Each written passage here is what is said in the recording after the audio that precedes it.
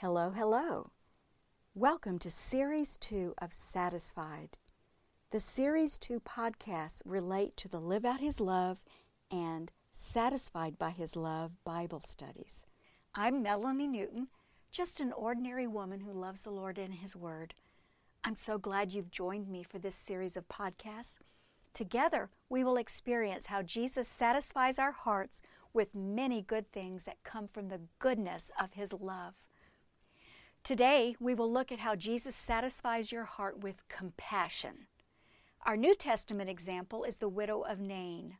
Her story is in Lesson 6 of Live Out His Love and Lesson 1 of Satisfied by His Love. In Luke chapter 7, Jesus met a widow whose only son died. Let's call her Nancy, so she will seem like a real person rather than words on a page. She'll be in heaven, so one day I'll find out her real name. Until then, she's Nancy. Jesus knew and felt Nancy's deep hurt and fear about what would happen to her. He acted with compassion on her behalf and gave her son back to her. As Psalm 103 verse 4 teaches, Nancy was crowned with love and compassion. To be crowned with compassion means to be surrounded with it so that you have a sense of God's favor and protection. Nancy surely must have felt God's favor and protection that day. Others did too, because they shared the good news for miles around, praising God for His favor. A satisfied heart senses God's favor and compassion and willingly extends compassion to others from their gratefulness. Often that requires sharing God's provision of financial resources. Jesus told His followers, don't let your needs dominate your thoughts. Your Heavenly Father knows your needs. He cares for the creatures in the natural world, so they lack nothing. He will care for you. Give yourself to the Lord first. Pursue God's purposes more than your own purposes. Think differently about God's provision for you. I think 2 Corinthians chapter 8 is the most amazing illustration of what Jesus taught. Paul was writing to the Christians living in southern Greece, discussing the offering that had been collected by the Christians in northern Greece that they were going to give to the Jewish believers in Jerusalem to help them through a very tough time. Paul says this in verse 2, out of the most severe trial, their overflowing joy and their extreme poverty welled up in rich generosity. I'm going to repeat that. Out of the most severe trial, their overflowing joy and their extreme poverty welled up in rich generosity. That is radical. Extreme poverty giving generously with overflowing joy? Those early Christians are an example to all believers, including you and me, of the dynamic difference that God's grace can make in the mindset of His people when it comes to provision. Gratefully receiving and generously giving, both of those come from the overflowing joy of knowing Jesus Christ and what He's doing in our lives. Whether you are the receiver or the giver, how you do both should be different than what the world does. Genuine compassion is a reflection of that overflowing joy. And the key principle is this: God's riches to us are supplied through us to meet another's needs through compassion. Here are 5 things we need to know about compassion. Number 1, compassion is not feeling, it's doing. When you hear the word compassion, what comes to mind? Maybe it's feeling sorry for someone, having sympathy for them. But compassion is not just feeling empathy for someone who is hurting. It's doing something to ease her pain. Whether it's for this week or longer, compassion remembers that most times of need last longer than a day. In the Old Testament, God's plan for the needy in Israel was that perfectly good food was purposely left in the fields for the poor to have. It was proactive, thinking ahead. Compassion leads to considering the needy as you go about your daily work. Compassion is not feeling, it is doing. Number 2, compassion requires trusting God, not having plenty. Now, this is totally opposite of the world's thinking, isn't it? If you think about it, there is a fine line between good stewardship and stinginess. We should be good stewards of the provisions God's given today. For example, staying within a budget, but not trusting God as provider enough to share what we have can lead to stinginess. Those Macedonian believers were begging to give more to the needs of others, not because it was expected, but because they were aligned with the purposes of God, and that was to grow the church of God. R.G. Letourneau created the first massive Caterpillar earth-moving machines. He was very wealthy, but he considered that God owned everything he had, and he gave 90% of his income away. He often recited this poem, "It is not what you do with $1 million, if riches should ever be your lot, but what you are doing at present with the $1.25 you've got." Isn't that true? I've dreamed of winning a lottery so I can give to God's kingdom purposes. Or I've said, God, if you make us rich somehow, I'll show how to use it for kingdom purposes. Well, after we fix up the house, pay off all our debts, and get new cars, after that, what's left is yours.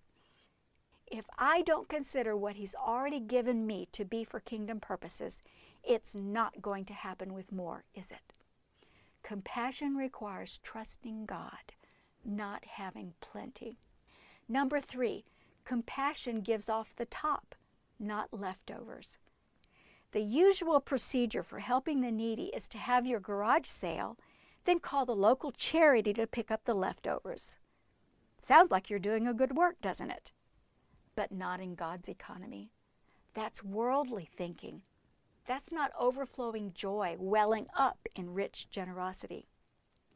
Our family has had times of plenty and times of need off and on over the years. We were in Christian ministry for a number of years. On several occasions, we received bags of groceries. Most of it was terrific, usable stuff. We got excited about it. But there was one bag with a box mix full of Weevils and a bunch of rusted cans. Someone had just gotten rid of food that had been sitting on her shelf for years. We've also gratefully received bags of clothes. I remember one bag of very nice things, some with tags still on them. We were able to use most of that gift, but someone else's gift was garage sale leftovers, things no one else wanted, clothes that were torn, stained, and with broken zippers. That increases the pain of someone needy. It's not compassion. I hurt for the givers of the junk. My heart says, Lord, have they never known your goodness? How could they if that's what welled out of their hearts? We deserved nothing, and I'm not trying to be critical, but what you give reveals your heart. So give good stuff before having a garage sale, unless you are desperate for the money yourself. If possible, give your proceeds to the needy family. Throw out the stained and worn things from your donations. When you clean out your closets or change furniture, think about giving it to someone who can't go shopping for those things. Give the best you have to give. Make it easy for her to use it. Compassion gives off the top, not leftovers. Number 4, compassion is personal. It's easy to write a check and send to some organization. That's a good thing to do. It's harder to deliberately and delightfully meet the specific needs of a person with a name and a face you know. We in America think that the government helps the needy, or church benevolence will take care of it.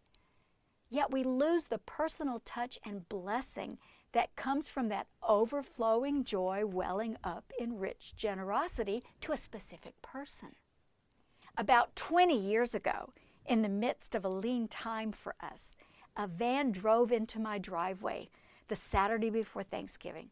I kept wondering how I would buy the fixings for a Thanksgiving dinner for my family of 5. But God had called upon one of his ravens, as he did for Elijah in 1 Kings chapter 17. When my raven shopped that day, she had 2 baskets, one for her family, one for the Newton family. Everything she bought for her family for Thanksgiving, she bought for us, including all the staples to make everything we would need. I was floored. I'll never forget that. Compassion is personal. Number 5, compassion is proactive about living without so you can give more. Remember what I told you about those Christians who lived in northern Greece? Their overflowing joy and their extreme poverty welled up in rich generosity. They were already poor. To give meant they were willing to live on less so the church would strengthen and grow. Here's the challenge to all of us, including me.